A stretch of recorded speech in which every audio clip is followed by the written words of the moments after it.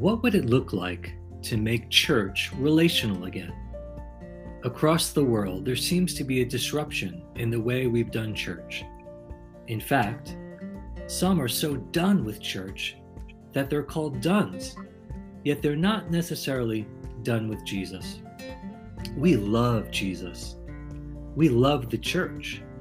Yet so often the cacophony of unhealthy Christian culture can confuse our perceptions of God. Welcome to the Relational Revolution podcast. It is our hope in these conversations to distinguish the signal of Christ from the noise of Christianity. We invite you into an ongoing exploration of rediscovering church as heart-to-heart connection.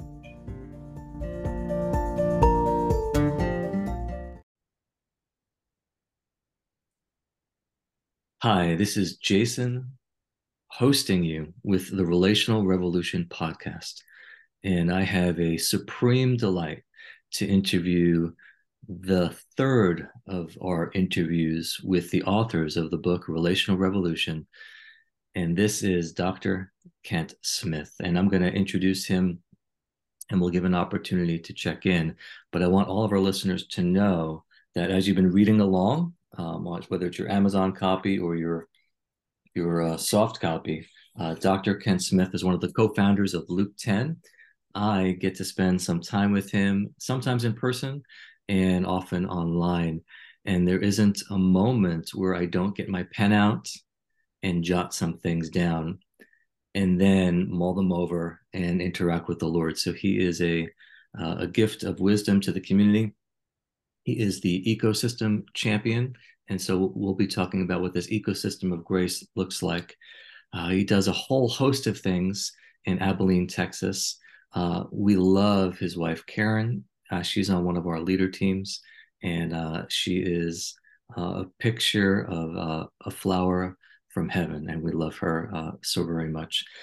Kent does stuff in the Eden community, which he may speak about, and also in the academic field. So that's just a little bit about you, so our listeners know whom we're speaking with.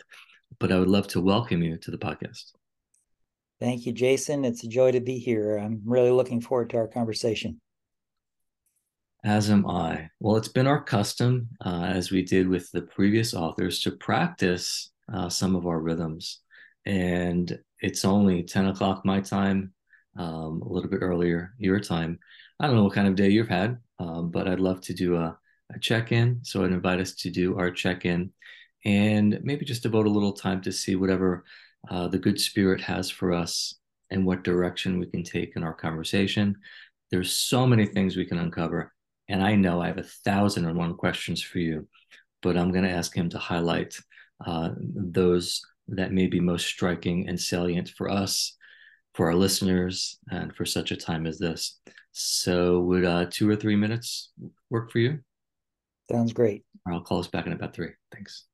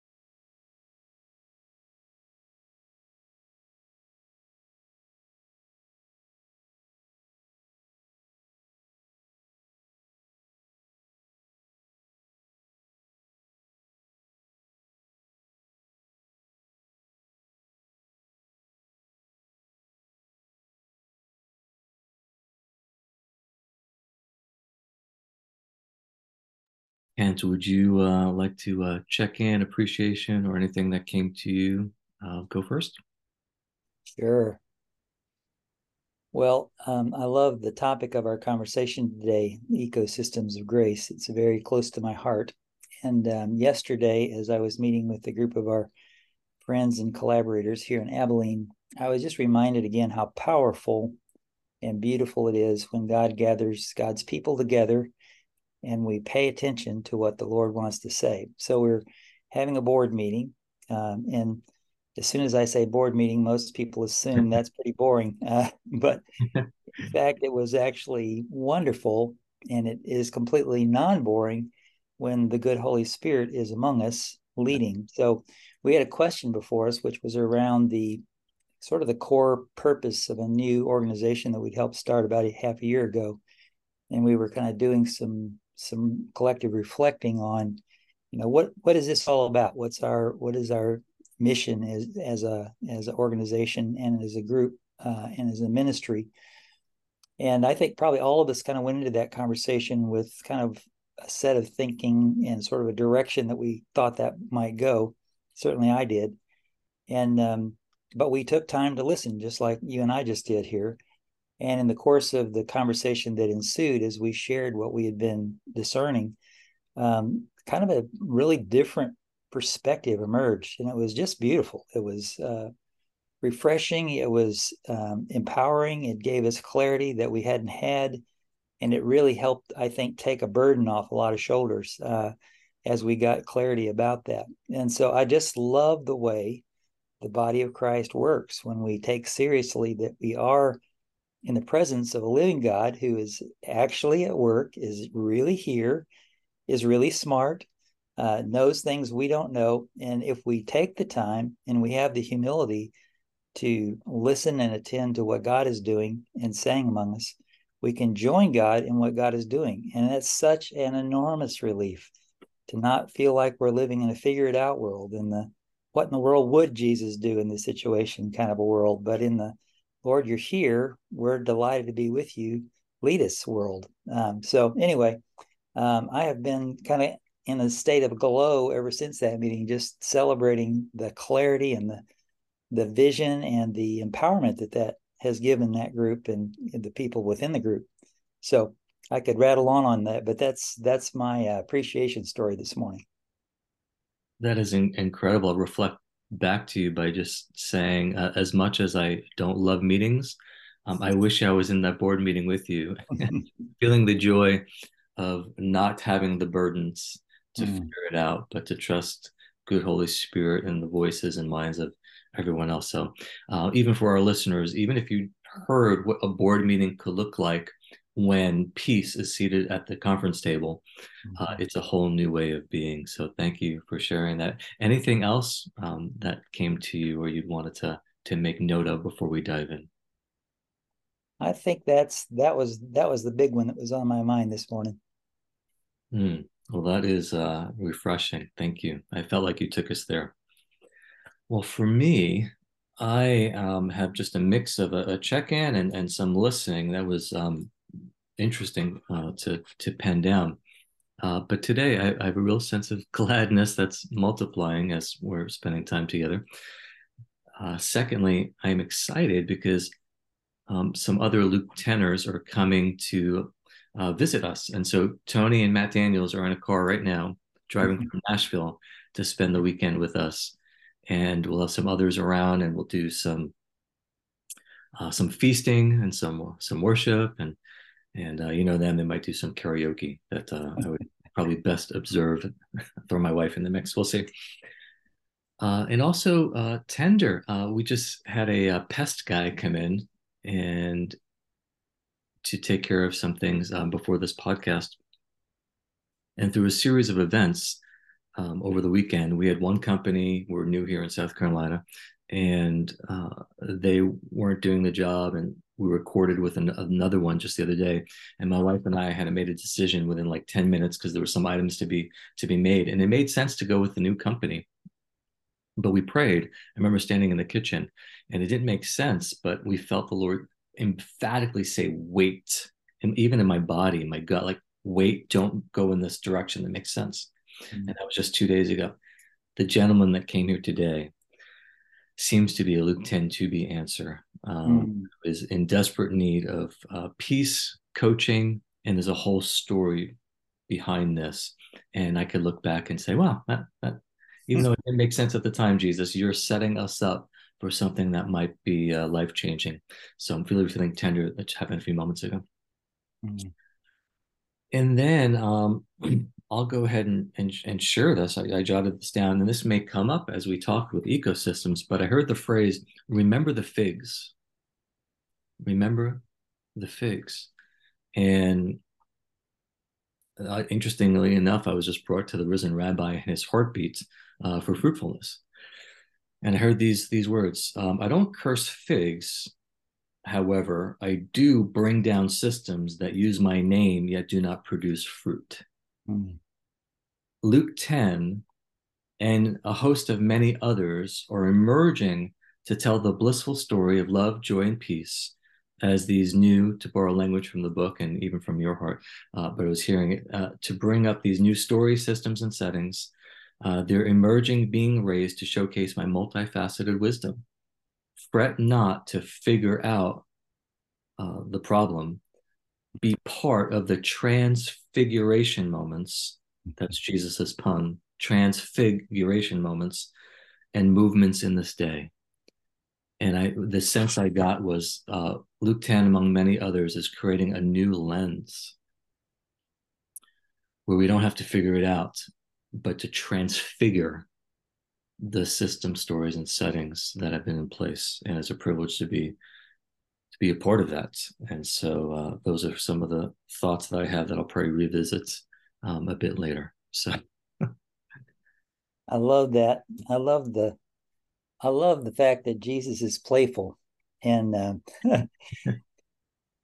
I know you are something of a wordsmith, and so you love to play with words. It doesn't surprise me at all that Jesus would communicate with you playfully in wordplay. So that's fun. absolutely. So while savoring this conversation, let's dive into what we're doing on the podcast. And we have, as I mentioned, interviewed Tony and John, and now we get to spend time with you. And I have the advanced reader's copy of the book.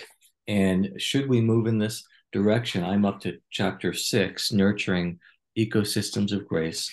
And there is a lot that could be said of creating a new culture in the next chapter. So we can uncover any of those sorts of things and unpack those gems, any part of the book or wherever again the Lord might bring us. But I'd like to start with reading declaration number 5.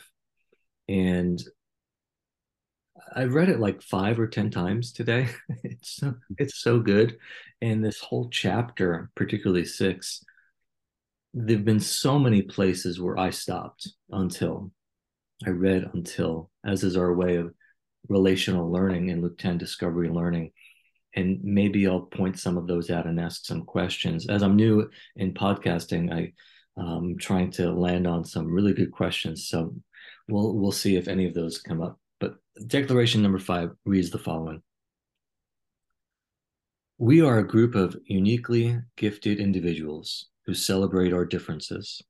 We learn from and honor every person we meet because we know they are also image bearers of God. The more we are curious and pay attention to the hearts of others, the more God's image emerges. As we discover our unique design, we're able to connect more fully with others, appreciating all that they bring so that we can go further together. As we nurture life and co-create with each other, we get to see the multifaceted wisdom of God emerge in all of the Trinity's fullness. So really good writing, you guys. We're really enjoying the book. And as our listeners are getting copies of the book, we're going through these 5 shifts for rediscovering church as heart-to-heart connection. And as we're uncovering this ecosystem of grace, it's about nurturing ecosystems of grace. Can you give us, Ken, a brief overview of this concept and maybe its main components? Yeah. So it is a mouthful just to say ecosystem of grace. Ordinary people who haven't heard that phrase before are likely to pause and say, what in the world? I know about a little bit about ecosystems. Maybe I have a little sense of grace, though that also feels like a kind of a religious word these days. What in the world are you talking about there? So I think it's helpful to unpack both ideas a little bit and give maybe I'll start with some of my own personal journey into understanding both grace and ecosystem, and then how they have come together over really a lifetime of thinking hard about some of these things. We're all ears. Well, I was a young, sort of wet behind the ears doctoral student in the middle 1980s, and part of what I'd set out for myself to do, background in biology, undergraduate, and then master's level work in New Testament and doctoral work I was working on in the area of spiritual nurture systems. That kind of grew out of my biological bias toward thinking about things as systems. There's something about ecosystem, if you start to grasp that idea, that begins to make you see the world through a little different lens. And so I was approaching spiritual formation from a systems perspective, and I'd set myself the task of spending some extended time with several different communities that had been around a long time. One of those was a Trappist community in Iowa called the New Melleray Abbey, and that was a fascinating study. And my second study was with a group called the Church of the Savior in Washington, D.C.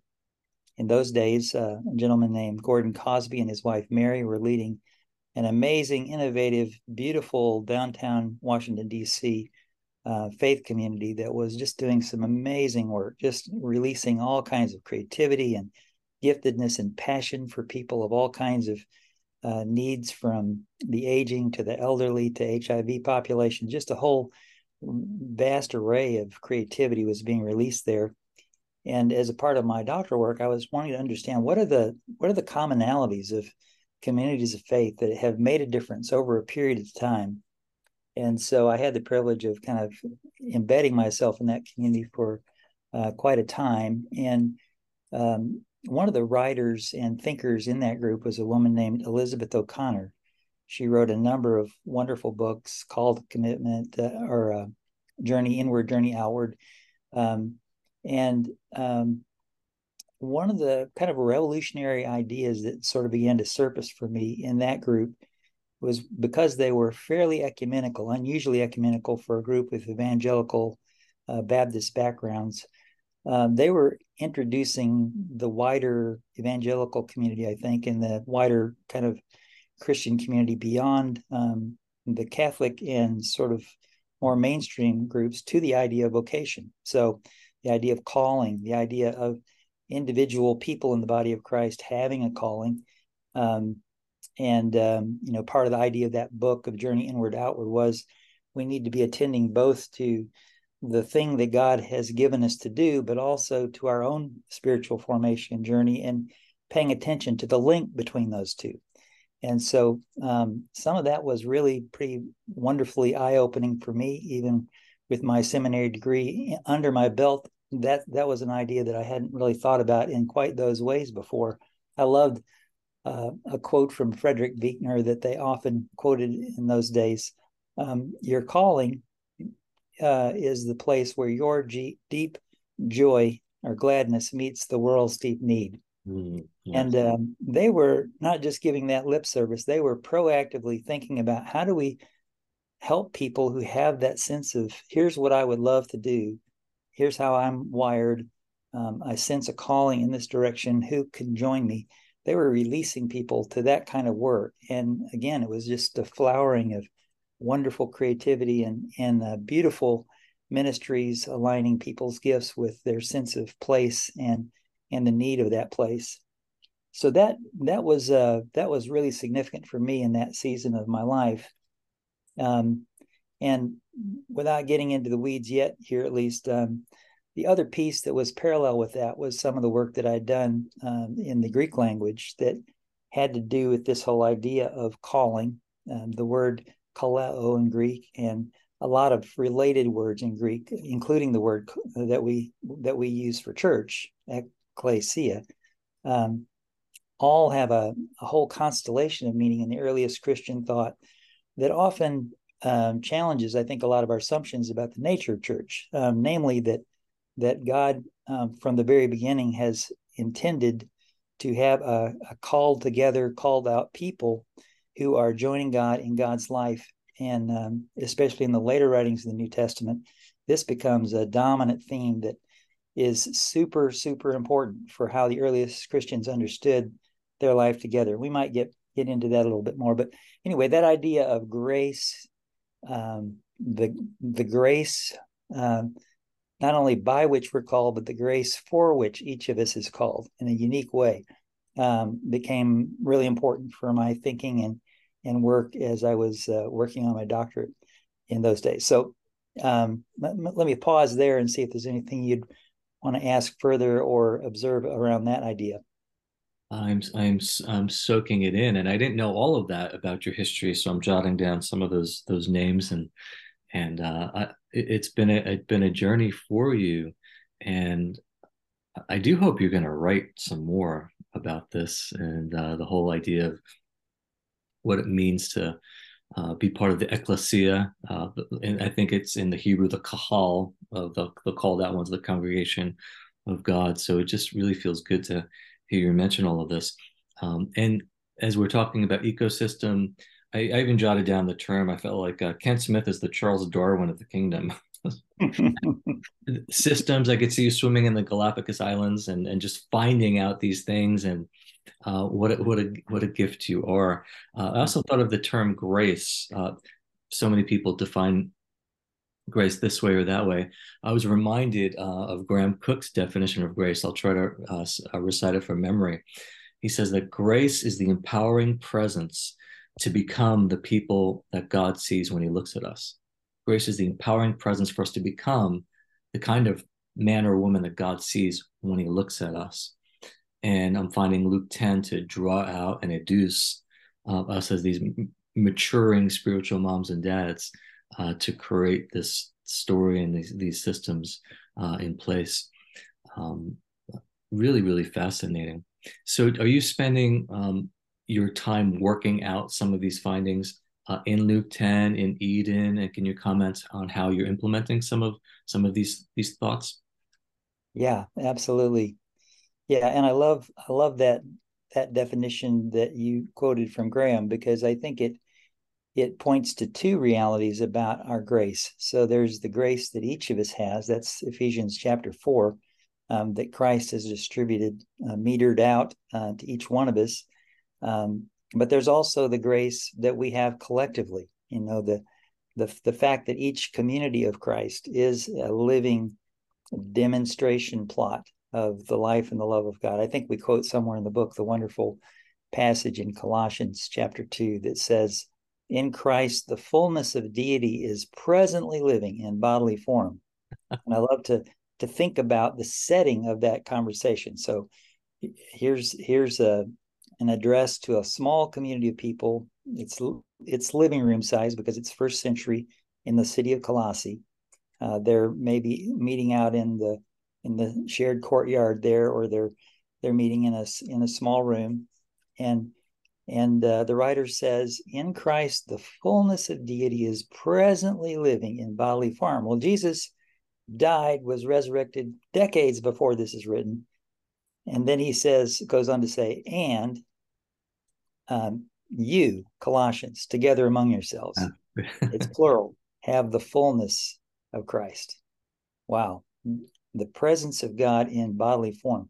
So this sense of the called out, graced community is absolutely the individual graces that make up that community, but it's also the community as a whole, which is a living demonstration plot of the life of God in that place at that time.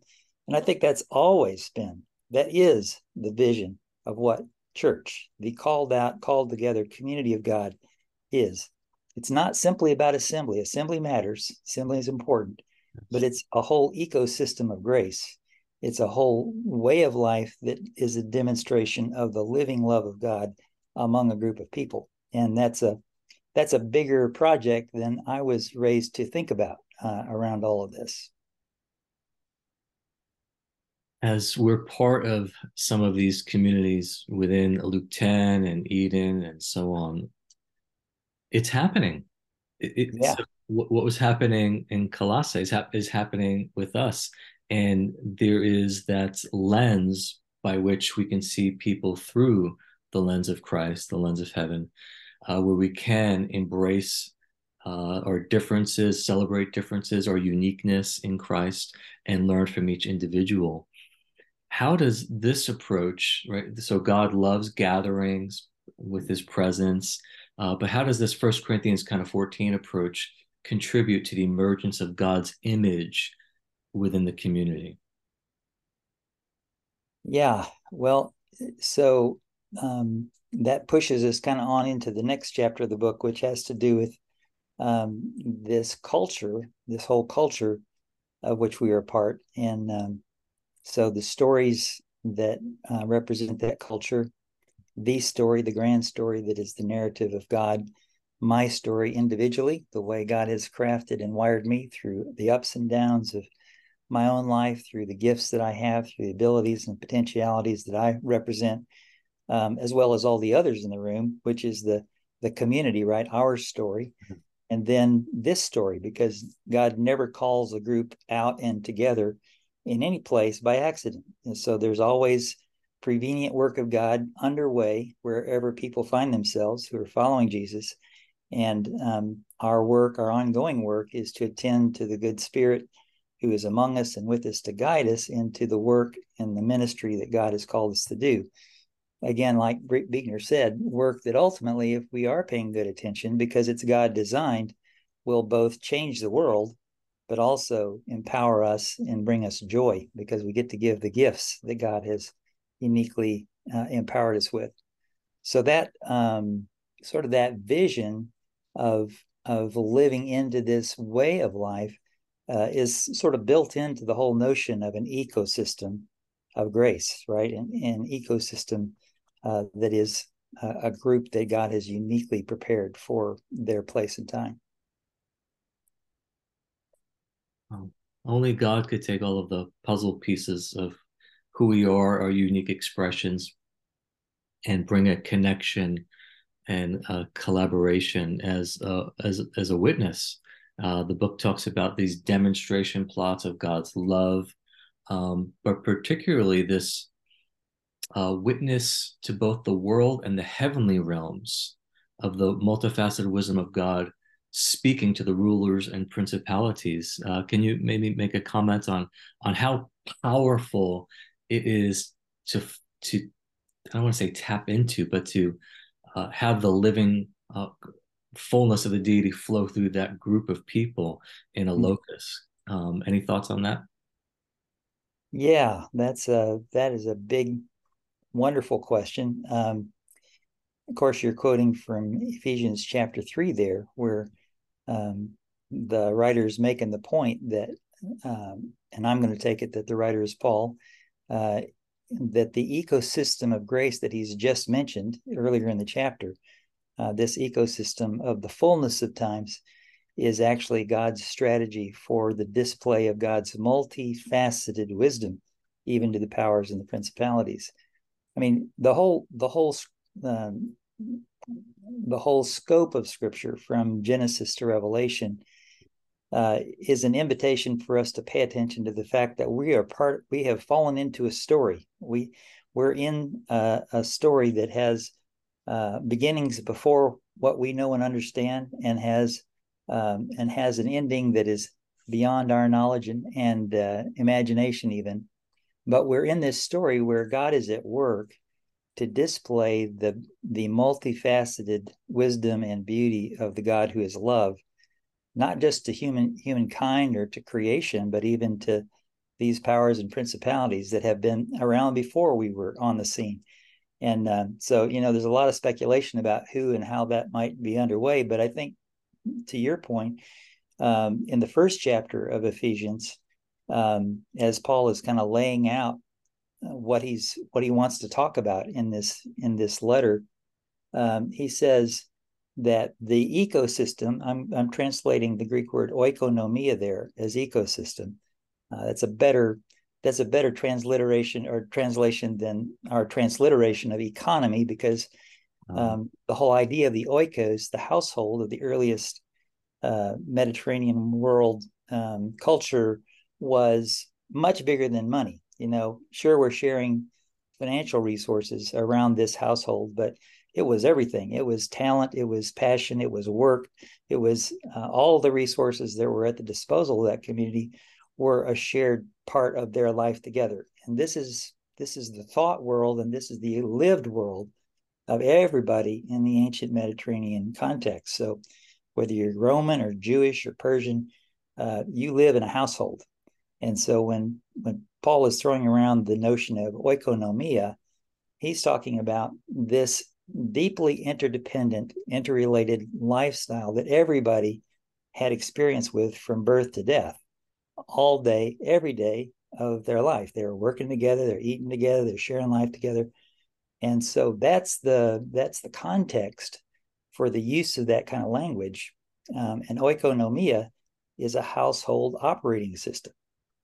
So Paul takes that idea to a whole new level in Ephesians chapter 1, when he says, God has pre-designed for God's own pleasure and purposes this economia, this ecosystem of the fullness of times.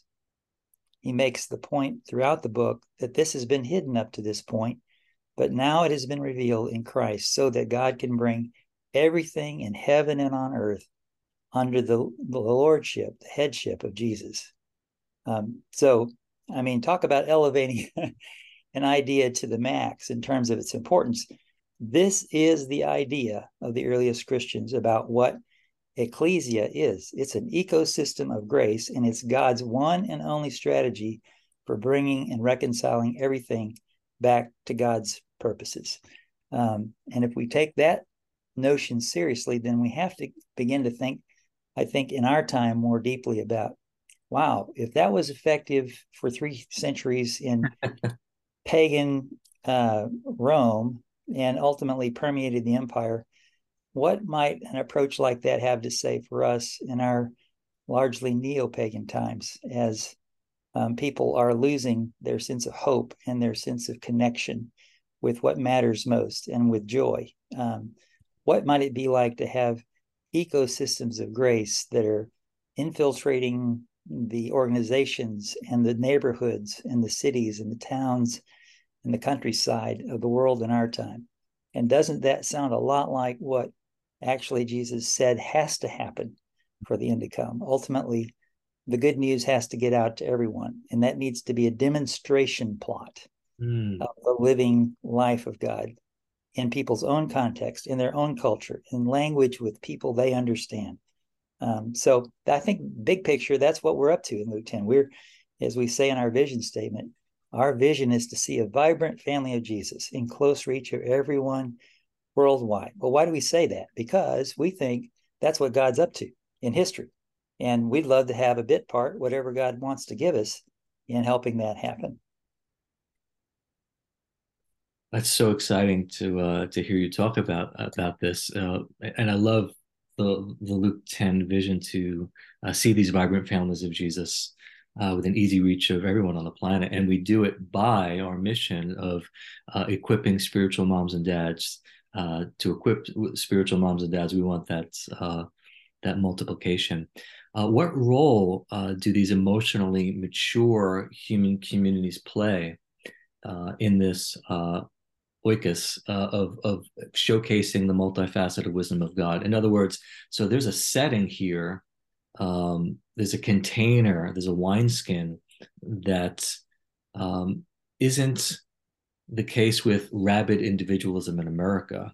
How can we shift from this rabid individualism practically of just going to a Sunday routine, a Sunday sanctuary driven Christianity, to more of this, I think you call it in the book, the live streaming presence of God within a family. How do we get in on this? Um, what would you say to that? It's a tall order, isn't it? Yeah, yeah. I think nearly all of us struggle with this, Jay. I mean, I think I do. I've been struggling with it for decades, trying to understand, wrap my mind, and more importantly, my lifestyle around this radical attention paying lifestyle. And I think one of the ways that our time is uniquely challenged in living this way is because I think our time is uniquely uh, away from the kind of normal, interdependent, intergenerational community that has always been characteristic of human life together throughout history and all over the world, across cultures. So we're maybe 100 years into, I think we mentioned this briefly in the book, but we're maybe 100 years into this grand experiment of trying to do life without extended family. And, there's lots of reasons for that, but somewhere in the early 20th century, about 100 years ago, early 1920s, people began to move away from extended family and farm situations or rural contexts or even urban settings into more individualized pockets where they didn't spend their hours and days with people who had known them most of their life. So we moved from a walkable world to more and more of a virtual world where we're spending most of our time, most of our days in a virtual context. And today, I think fairly recent numbers say that the average male in America spends 11 hours a day in front of a screen of one form or another. Well, if you're spending 11 most of your waking hours in front of a screen, there's a whole lot that's not happening in the real world all around you. The 3 square meals a day that we shared as a family 100 years ago are mostly a distant memory. I didn't grow up in an extended family with aunts and uncles, grandparents, cousins all around me who knew me, and neighbors who had spent their whole life watching me grow up. And a lot of how humans are meant to live interdependently, pick up from people who have lived life before us in trusting, loving relationships, a lot of that is lost to us. And so we just kind of have to imagine it at some level. Or we can take the strategy of Jesus, which is to be a part of a community of practice. Yeah. That's how he did it, right? That's how he introduced a group of fishermen and tax collectors, and many would say a fairly motley crew of relatively uneducated hicks from the countryside out in Galilee into his core community of practice, and lived life with them for 3 years, and let them see what a lifestyle of love looks like, and gathered a group of women to share that journey with them as they move through the countryside. Those deep, interdependent, intergenerational communities of practice are something that we can have in our time, but it's really, really hard. I'll just say it is so you are cutting against so many streams of cultural normalcy, quote unquote. But it's possible. It's, I think, necessary. I think it's inevitable, because I think these kinds of communities are the harbingers of the coming kingdom. Mm. And that's what we're after in Luke 10, and the glad work that we get to do to meet the world's deep hunger. We're looking for a cultural shift. And that's part of the book that I love. In each chapter, there's the value presented, kind of pressing the pain point in our culture. But what I like about the Relational Revolution book is someone once said it's easier to curse the darkness than to light a candle. Mm-hmm. And so we don't want to be part of the problem of just adding to tearing down what isn't working in Christendom.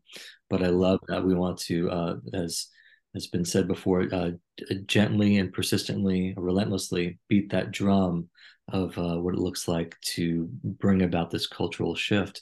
And in the book, you all had mentioned these words here, right under the cultural shift, and it's about God's character It says to see the multifaceted character of God emerge in the community requires that we see each other as God carriers, people made in God's image.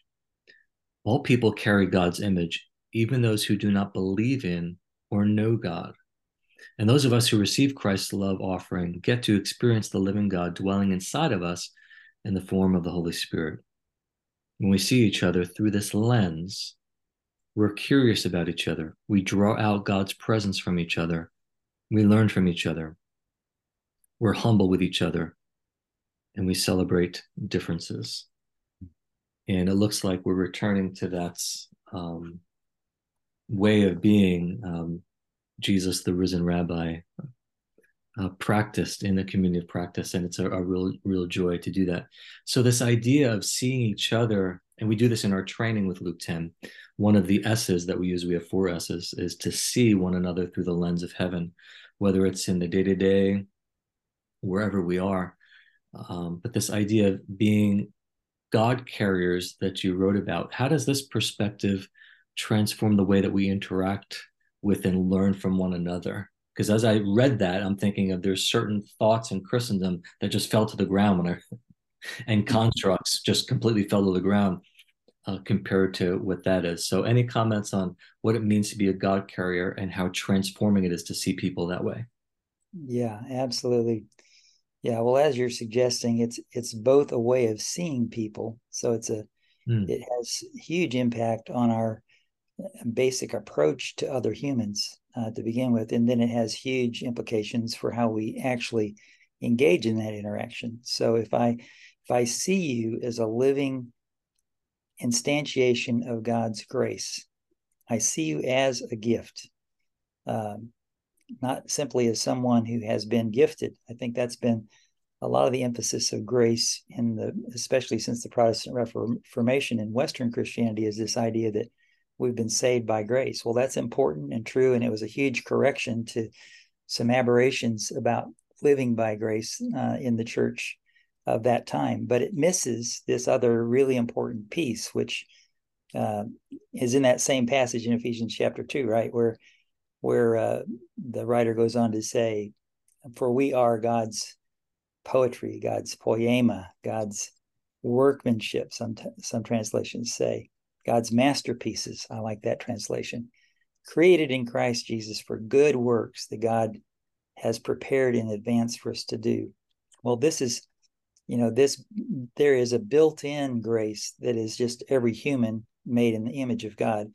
And then there's these unique graces that are given to us as we've come to follow Jesus, that Ephesians 4 talks about, that distributing, metering out gift of God. But in every case, the human before us is something wonderful and beautiful beyond our imagination, regardless of how we might see them through our limited framework. There's depth, there's possibility, there's eternal consequence in every single human being we meet.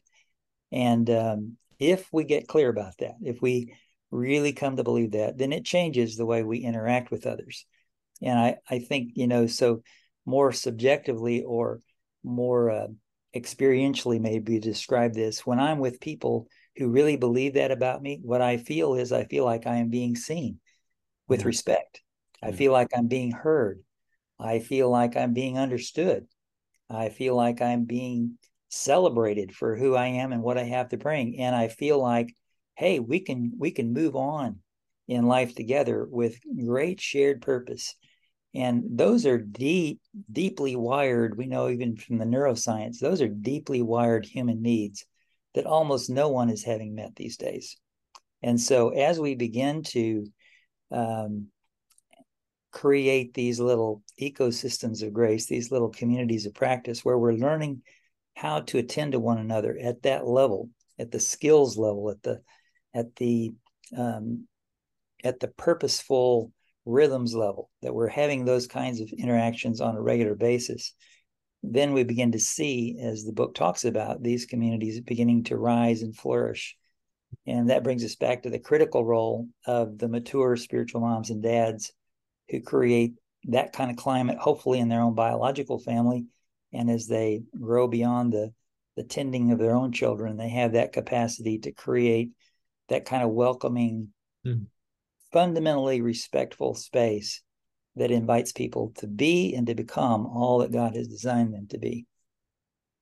And it so goes back to that family, like you're mentioning. It circles right back to that as if we haven't been parented either biologically well or even spiritually, we get to experience that in the good people that God sends to us.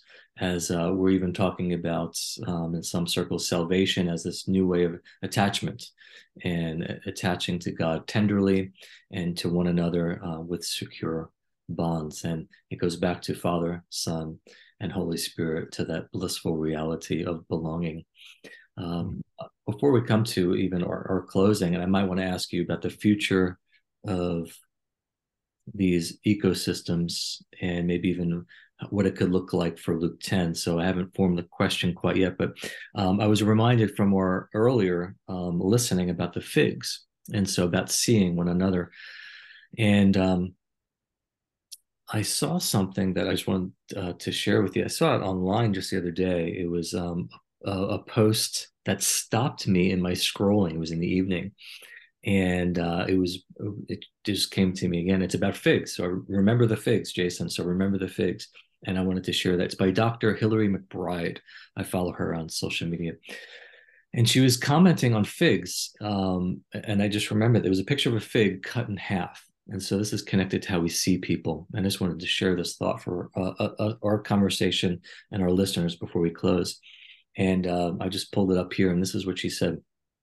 Great picture of a fig, and I do like to eat them. A few years ago, she says, I was introduced to the life cycle of figs.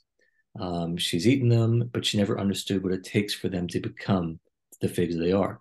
It led her to a borderline fig research obsession, which resulted in numerous family members, friends, and colleagues being lured into some of my far too detailed PowerPoint presentations on such matters as the fig and wasp symbiotic relationship, known in biological language as mutualism.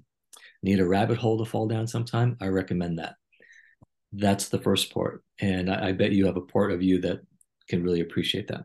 She continues with this last segment.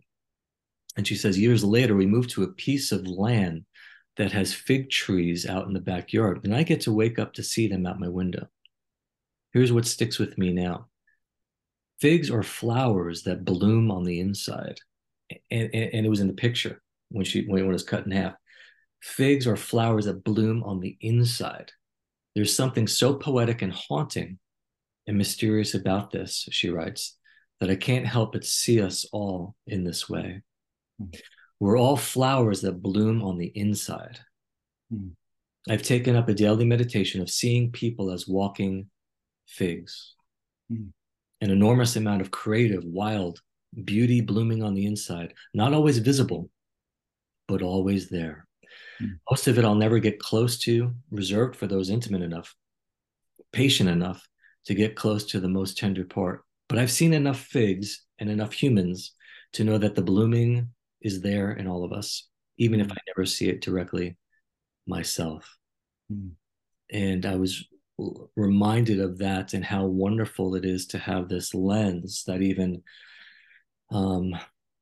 Jesus of Nazareth, and Nazareth wasn't that great place, but I was reminded where there was a guy in the Bible named Phil, and he had a friend named Nate in the Gospel of John, and Nate tells him that he found the Messiah. He's the one we've been waiting for. He's Jesus of Nazareth, and Nate scoffs and says, "Can anything good come out of Nazareth?" What is that? It was a lens that he had. But we know that Jesus saw Nathanael coming toward him and said of him, "Behold, an Israelite indeed, in whom there's no guile or deceit." And Nathanael said to him, "How do you know me?" There's this knowing. How do you know me? How did you see me? And Jesus answered him, "Before Philip called you when you were under the fig tree, I saw you." And Nathanael answered him, "Rabbi, you are the Son of God. You are the King of Israel." And so within a nanosecond, Grace did this. The lens of this man was changed from "there's nothing good from Nazareth" to "OMG, you are the King." And has that for a prescription change. And so just reminded of the figs as you're sharing these stories of what it's like for us to be in community together. So, any thoughts or comments on that little parable from Hillary McBride? I love it. As an old biology guy, I love the story of the figs, and that reality that the flower that blooms that we can't see only comes to fruition with the help of the wasp. And so there's this profoundly true thing in all of nature, that we are fundamentally interdependent. Each of us carries this amazing gift and grace, but each of us is also fatally flawed all by ourselves. We cannot bloom by ourselves. We must have an ecosystem of grace around us to see that flower, to draw it forth. We're hardwired as interdependent beings. And so that cuts straight across, again, a lot of our kind of core presuppositions as Americans, that I must do this by myself. I must, if it is to be, it's up to me. So much of what is sort of built into the ethos and the mythology of American life is we are islands and we must make life work on our own. And that's so flatly false that it's laughable at some level, but it's also so widely practiced, or attempted at least, that it's also really, really sad. And I think one of the great pieces of news we have is, even though it's normal in America to live that way, it's not necessary. We can live these interdependent, joyful lives that are really in the community that God has given us, that is that beautiful flowering of God's life that's just right for where we are, when we are, with what we have to bring. That's beautiful. Thank you for sharing that. I would love to give you one last opportunity just to share anything else that is on your heart, and I'll maybe tee up the question with for our listeners who are maybe stuck in a system or a story that isn't nourishing them, it's not nurturing for them, and they don't know how to be curious about it, or if there's another way that God is doing something. I'm reminded of, fig leaves. Again, I can't get out of this picture, but fig leaves without fruit remind us of Eden and Adam and Eve. There's this toxic shame with fig leaves after eating the forbidden fruit. And i just I just know of so many people that in Jeremiah speaks about figs quite a bit, and in his day the people of God pointed to the temple and just said, the temple of Yahweh, the temple of Yahweh, the temple of Yahweh, that system will save us. Mm-hmm. Even though we're doing these other things. And there was a covering of this of the sin and the shame with a system that wasn't quite doing it with these fig leaves. And so how can we encourage our listeners that we don't have to trust in any shiny new systems, but there's an invitation for us to come into a new way of being? So anything else on your heart in regards to that? Yeah, I've loved this conversation, Jason, and anyone who's listening, no doubt, is familiar with the book, but I would recommend, if folks haven't read it yet, to pick up a copy. That's a great introduction. Luke 10 exists. I mean, John and I began Luke 10 somewhere around 2007, 2008, about 15 years ago, because we were just aware that major culture shift is coming in the Western world. And we saw the need for the spiritual moms and dads that could help foster this kind of healthy, interdependent community. And so we have been experimenting and exploring for a long time how to help ordinary people like ourselves wrap our minds and our lifestyle around this new way of life that Jesus has invited us to. So we have, of course, our introductory course called Church 101, which is a great, simple, but also wonderfully encouraging introduction to community and some of the basic practices that open the space for this kind of growth and interdependence. And then, of course, leader teams are Luke 10's version of a community of practice that lets people continue to hone their skills. And then there's even further training that's available through Luke 10. So I would say, if you haven't check that out. Definitely consider looking at the Luke 10 website, lk10.com. And if there's any way we can serve anyone, that's why we exist. So there is a path into this way of life. We're working on it. We're experimenting with it. We're all fatally flawed individuals, but God's doing something beautiful with us together. So invite anyone that's interested in that journey to look to the Lord about whether to join ranks with us on this grand adventure. What a beautiful invitation. Thank you. And we'll put those links in the show notes for us to communicate how to find us with a click of a link. And also, I'll put out there the recent podcast you had with John White, which was so good. I'm going to listen to it again because I wanted to jot those things down that were said about the book as a whole, and so many things that really grabbed my attention. So I want to thank you so much, my friend, for spending time with myself and an opportunity to introduce you to the listeners. And I look forward to many years of koinonia with you. So thank you for your valuable time and energy. I really appreciate you. My joy, Jason.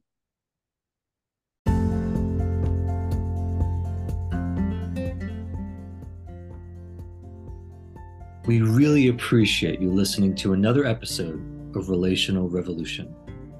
Are you longing for deep and meaningful spiritual community? Do you desire heart-to-heart connection with God and others? We'd like to invite you into a community of practice. We are a people of belonging and bliss. Why does practice matter? Practice matters because maturity matters. If you can't lead yourself well, how can you lead others? Consider joining us for an intro call at Luke10, lk10.com, to explore what a safe and secure experience looks like to build, develop, and implement skills of relational connection and emotional intelligence so that we can become vibrant and joy-fueled families of Jesus.